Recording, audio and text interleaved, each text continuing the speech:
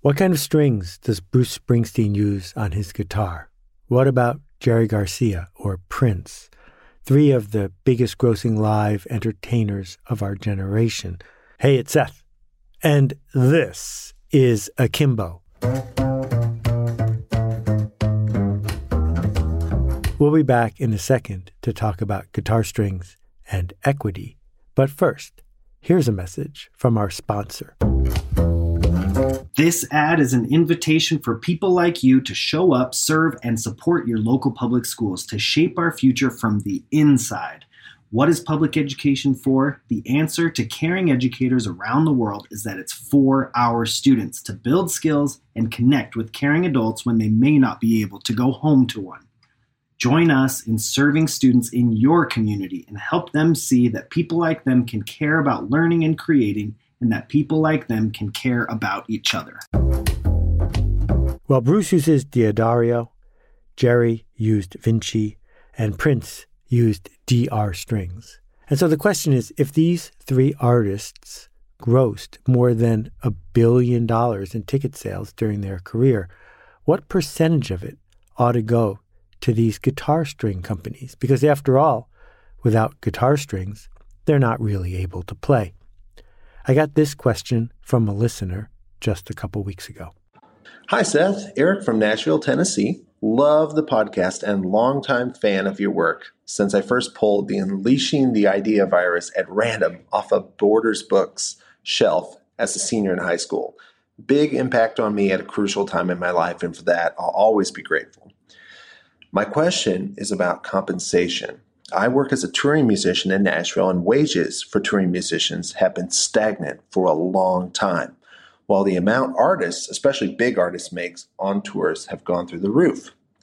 I'm not complaining. I know what I was signing up for, and I love my job. My question is, how do I add value and pay to a job with a fairly rigid job description? I have many side hustles that raise my income, like teaching, selling sounds that I've created for artists to others, and more. But is there a way to make a narrowly defined job pay more equitably when there's a long list of qualified people competing for it? Thanks so much. And I hear you, Eric. It is a totally legitimate question to ask, which is that if you are doing essential work that if you weren't there, it wouldn't happen, and you're doing it in proximity to somebody who is creating a huge amount of value, in this case measured through ticket sales, where is the equitable share to the person who's making it happen? But if we think about the guitar string companies, what artists say to the people who make guitar strings is not only will I not pay you a part of my income, you need to pay me to be on stage with me, because your association with me creates value for you. I can get a different kind of guitar string. That most of us accept the fact that if we are, for example, going to a really important meeting, we don't pay more for the gas in our car or even the car we buy to get to the important meeting compared to getting to the laundromat, because we live in a marketplace economy. And in a marketplace economy, it is up to the buyer to decide which option is best for them, and up to the seller to compete with other sellers to get more sales. All of us do this all the time. But labor feels different, because labor is personal to us, not just the fact that we need the money to survive, but getting paid for our work is a form of dignity. And yes, we look for fairness, and we look for something that feels like equity. And if you've been a hard-working person, whether you're in a coal mine or on stage at the Beacon Theater, and you haven't seen your wages go up, it's easy to become disheartened. It's easy to look at the situation that a market economy brings to bear and say, wait a minute, this doesn't feel right, and I don't feel seen and respected. And so the challenge, and this is what I wrote about in Linchpin more than 10 years ago, and the challenge is this: when we live in a market economy where labor is something that is bought and sold it tends to be that people exercise their privilege in that economy to sell what they want to sell and to buy what they want to buy. And just as Bruce isn't going to pay extra for his guitar strings, the person who's running a profitable business is not going to pay extra for the next employee because they need an employee who is good enough to do the labor as described. So what to do if we are a laborer? Well, something has shifted. Something has shifted dramatically in our lifetime. Actually, two things. The first one is this. Physical proximity to the work to be done is not nearly as important as it used to be. If I ran a mill in a small mill town and I needed mill workers in order to make the fabric, the number of workers that was available to me was constrained. And therefore, if business started going well, if there was competition for certain people to work, I would have to raise wages.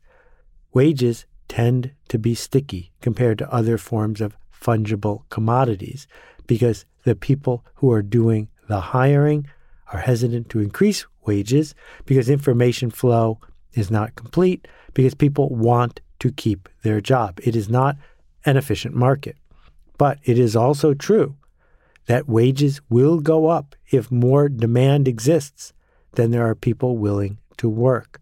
Because if you need someone to work for you, you will increase the wages you are willing to pay until they reach the marginal benefit that that person is adding. If you've got a machine and it's sitting idle, isn't making you anything, but when it's working, you make $50 for every hour it's working, you're willing to pay up to $50 an hour to get someone to run that machine. Oh, mill work ain't easy. Mill work ain't hard.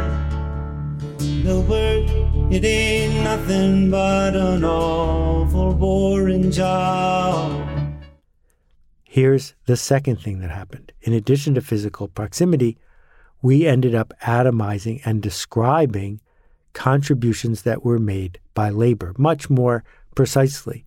It used to be we need a craftsperson to work in this factory in this spot.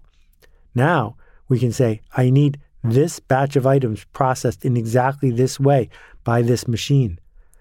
Time and motion studies helped corporations, factory owners, figure out exactly how much they should pay someone and exactly what they should be doing.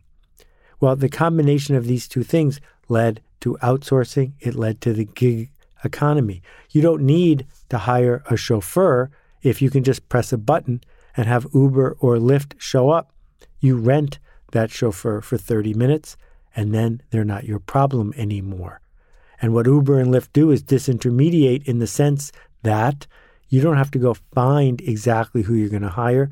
They are a different kind of middle person, and the drivers essentially are bidding against each other because if they're not willing to work for the prevailing wage, they don't get a gig. Now, what we see here is that workers have two choices. One choice is to band together. If all the drivers who could possibly work for Uber or Lyft banded together, the price all of us would pay for an Uber would dramatically increase and the money would go to the drivers. But if they don't know each other, if they don't coordinate their work, if they are being treated as separate individuals, they will always lose because they cannot create an oligopoly. They cannot work together to force the price up. So as long as there's a never-ending flow of people willing to drive, the wages are always going to be lower. And the same thing's true for the person who's willing to go on the road with Neil Young or Sly and the Family Stone or anybody else, which is if you can play the keyboards and you play them exactly as written, the same way everybody else does, then the purchaser decides it's going to be fungible, all the same. When you buy a bag of beans, they're sold by weight, not by the bean, because all the beans are the same. Which leads to the second alternative labor has, which is to become indispensable, the one and only. The thing is, there's a certain kind of wah-wah pedal that Jerry Garcia used. And if the price of that wah-wah pedal went up, he would pay it because there wasn't an alternative. And so there's two kinds of labor. There's the labor that can be done by anybody with a certain skill set, of which there are lots of people. And then what we're looking for is the information flow. Who's available? Who knows about this gig? The person who's hiring wants the maximum number of people to apply, because the more fair and open and efficient the market is, the less they have to pay. On the other hand, the worker doesn't benefit from the rise of information because it means more people are aware of the job and there's less of a sinecure. But if there's a one and only, if you want Chip Kidd to design your book cover, if you want Debbie Millman to consult on the design of your brand voice, if you want Bernadette Jiwa to help you with the story that you are trying to develop, you don't have any alternatives at all because you picked the one and only. They bring something distinctive to the table, and thus their wages are not in an auction where the lowest bidder gets the gig. They're the one and only. And so as we move to this new gig economy where more and more people are working remotely, where more and more jobs are getting broken into tiny bits to be done by the cheapest available human or computer, the way forward is to be one worth seeking out. It might be your reputation. It might be that knowing that Bernie Worrell is on keyboards makes it more likely that someone's going to come to the concert.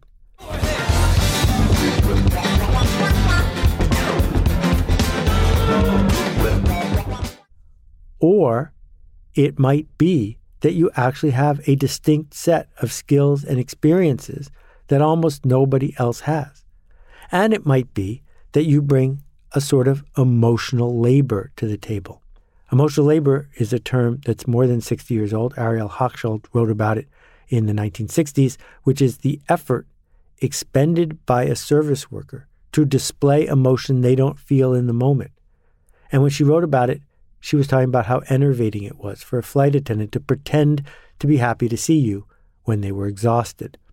But I've turned emotional labor around and said emotional labor is the privilege that a worker has to bring a sort of affect to the table, to bring optimism and connection and charisma and possibility and energy, which is hard for many other people to produce on demand. This emotional labor, this effort, this willingness to lean into the work that feels hard is in fact scarce.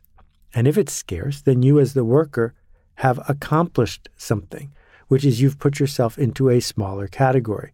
So Eric, I would argue that if I was putting together a touring band, one of the things I'm looking for is skill, but just as much I'm looking for, are they fun to be with on the tour bus? Do they create positive energy on the stage? Are they reliable and show up for every gig on time? Are they enthusiastic? Do they encourage me to push? You get the idea. All of these things is how a certain kind of gig worker gets picked by name the next time. And that's where this all comes to in the end. Who's going to ask for you by name? Who's going to be disappointed if they have to go to the next person on the list? How do we choose a career, choose something that we produce where it's not easy to do specifically what we do? Because if you have been seduced by the education industrial complex into doing what's on the test, into fitting into the box, into being someone who has deniability about their work because you're meeting spec, well, then you've set yourself up to be a fungible commodity.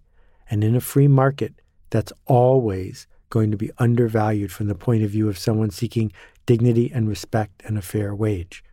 But the alternative, at least until we get to the point where the government is ensuring that there is a floor so that the work that you are doing gets paid a fair wage, the alternative is to be the one and only, to figure out how to show up with a bucket of emotional labor and skill that makes it easy for someone to say, this person is the one that's hard to live without. Thanks for listening. We'll see you next time.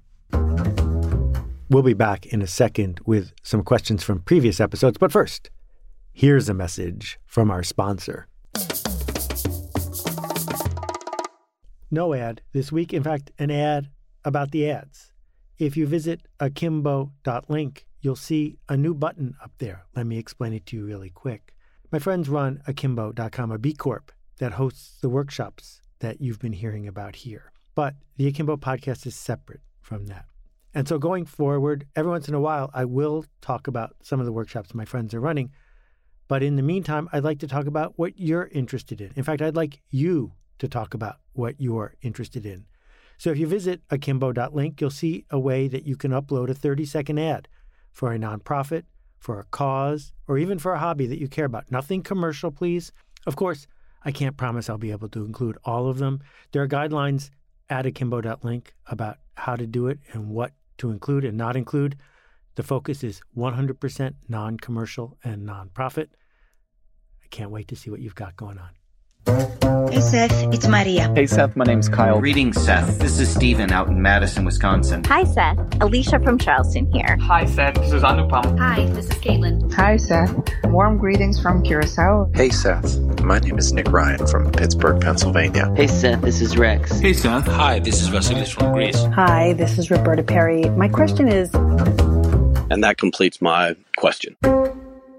As you know, I do love to hear from you. If you've got a question about this or any previous episode or anything that's on your mind, please visit akimbo.link, that's akimbo.link, and click the appropriate button. While you're there, you can even upload an ad for a hobby, a cause you care about, something that's interesting and non-commercial. 3 questions this week, and I think it's fair to say they are the most varied set of questions we've ever covered. Here we go. Hey, Seth, this is Jeff in Sacramento, California. And here's my question. In a recent podcast, you talked about the idea of modern monetary theory, the idea that now we have money that is no longer connected to a standard like gold or something like that. It kind of is whatever we make it. However, with the massive rise in inflation, I'm wondering if you would address the concept that, yes, money may be an idea that is something that we make up and believe in, and it's a story we tell ourselves. But if that story becomes something that no one believes in anymore, that we're in trouble as a society. Thanks so much. Love the podcast. Thanks, Jeff. You've made the core of my point already, which is that money truly is a story. Gold was also a story because gold isn't worth anything anyway. The story of money is super complicated and gets even more complicated when we add inflation. If people think that prices are going to go up, prices sometimes go up. Not because they understand monetary theory, not because they have any insight into quantitative easing. It's just part of their story. And inflation is a real challenge because inflation is contagious and inflation can scale. The inflation that we are facing in this moment of 2022 is a different kind of inflation than most people in my country are used to. It is not an inflation caused by monetary theory or even technology.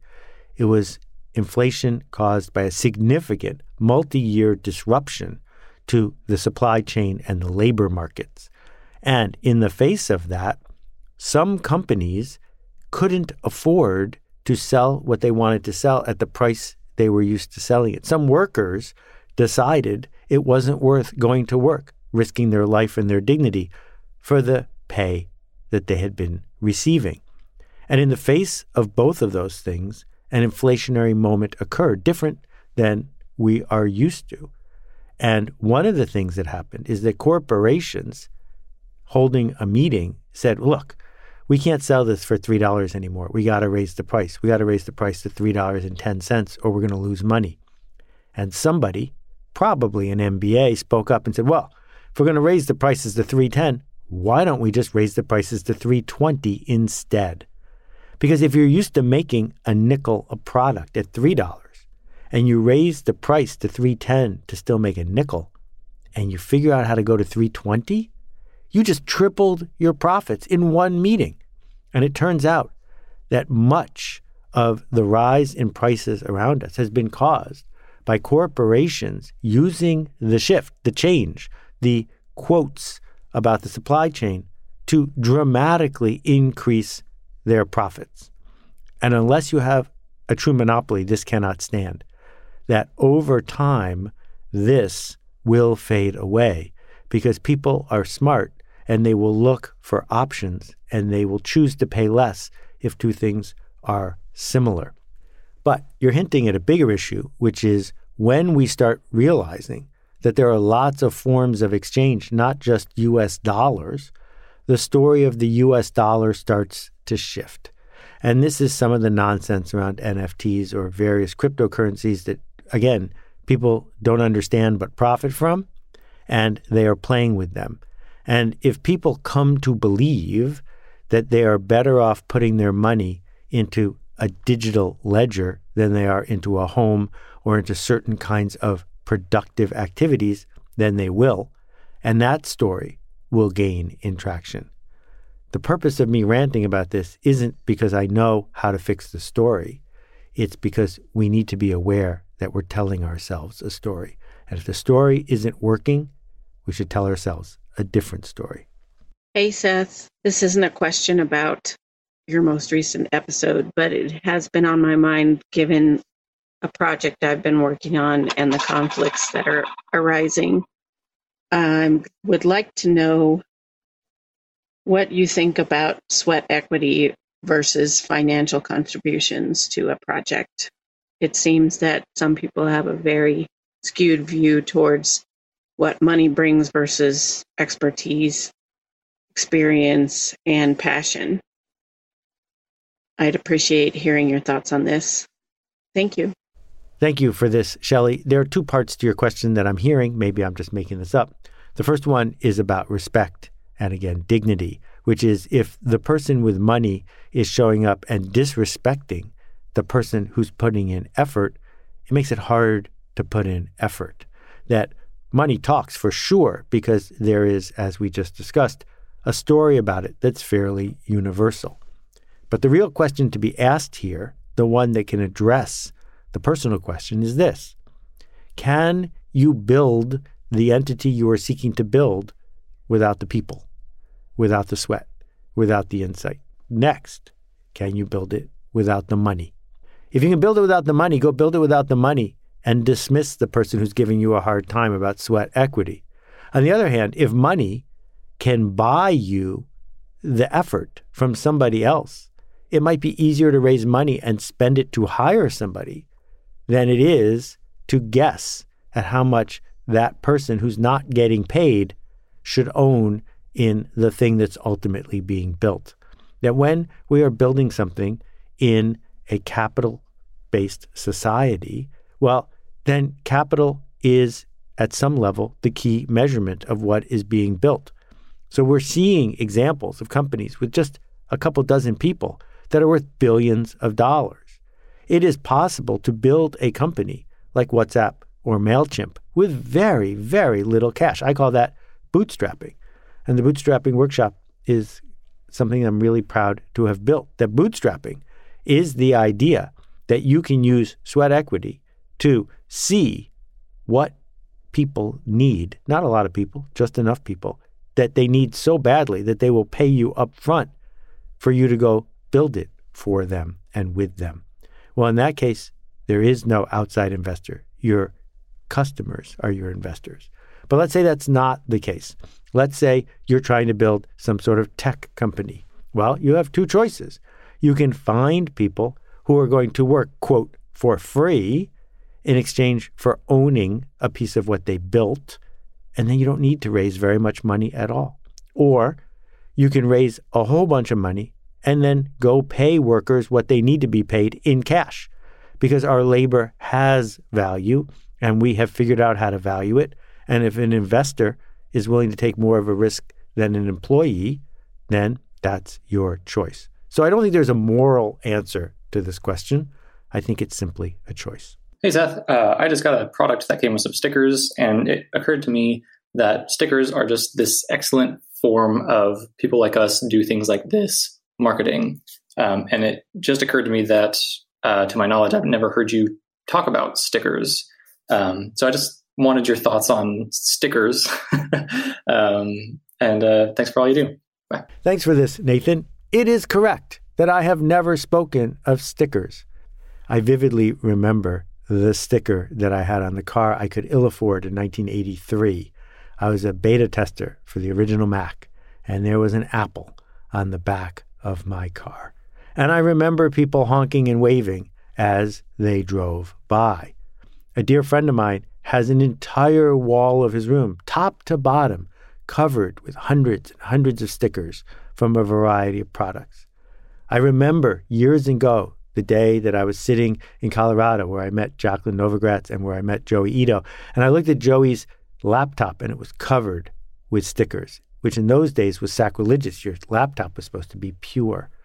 Stickers have several functions. The first one, if the first one isn't true, the second one doesn't occur. The first one is they are a form of identity. They are somebody putting something on something they care about to say, this is me. It's not just people like us do things like this. It's I am people like us, period. This is my flag. I am wearing this hat, this jacket, these pants. You can tell which tribe, which cohort, which cadre I'm in because I have chosen to wear the sticker. That's not easy to do. The reason it's not easy to do is not because stickers are expensive. It's because most people don't want to identify with what you made. That if you're going to sell me average stuff for average people, why on earth would I want to wear a sticker celebrating that fact? No, what's on offer here with a sticker that works is somebody choosing to affiliate themselves in public with you because it raises their status, because it gives them a sense of affiliation. And then, yes, the second part is when we see others with the sticker, we want one too.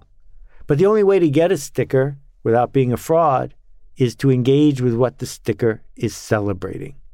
And so I think the punchline of the question is, what could you do to make a product or service that's sticker worthy? What does it mean to be sticker worthy? That someone wants to wear that thing, raise that flag. And the second half of it is that when others see it, when they see the person who's got the sticker, what do they want to do after they see it? Do they want to join in? Thank you all for listening. We'll see you next time. I just don't think it's possible or probable in today's world to distinguish yourself as an educational institution or as a success seeker at the level of information gathering or information distribution. I mean, this is the information age, and you can get a great book, a great essay, a great idea anywhere, and none of us can do that better than the internet, right? There is no great thought leader who can outthink the internet. Like, we have data. What Alt-MBA gets right is it puts you in a context where you're part of a community that says, yeah, that's good. You got access to ideas, you got access to information, that's awesome, but when are you going to show up? When are you going to face that blank page? When are you going to face the possibilities within you? When are you going to face those fears? I'm not going to let you hide. You got to show up. And that's the hardest part. And it sounds simple. It sounds very commonsensical, but it's the number one reason why we don't write that book. It's the number one reason why we don't ask that question. It's not because we don't know or we don't have the information. We don't have an environment and we don't have a support network that makes it feel like showing up is possible for me. Not just possible for the success stories I see out there, but I can show up. Consider the Alt-MBA. More than 3,000 alumni in 74 countries around the world. Find out more at altmba.com.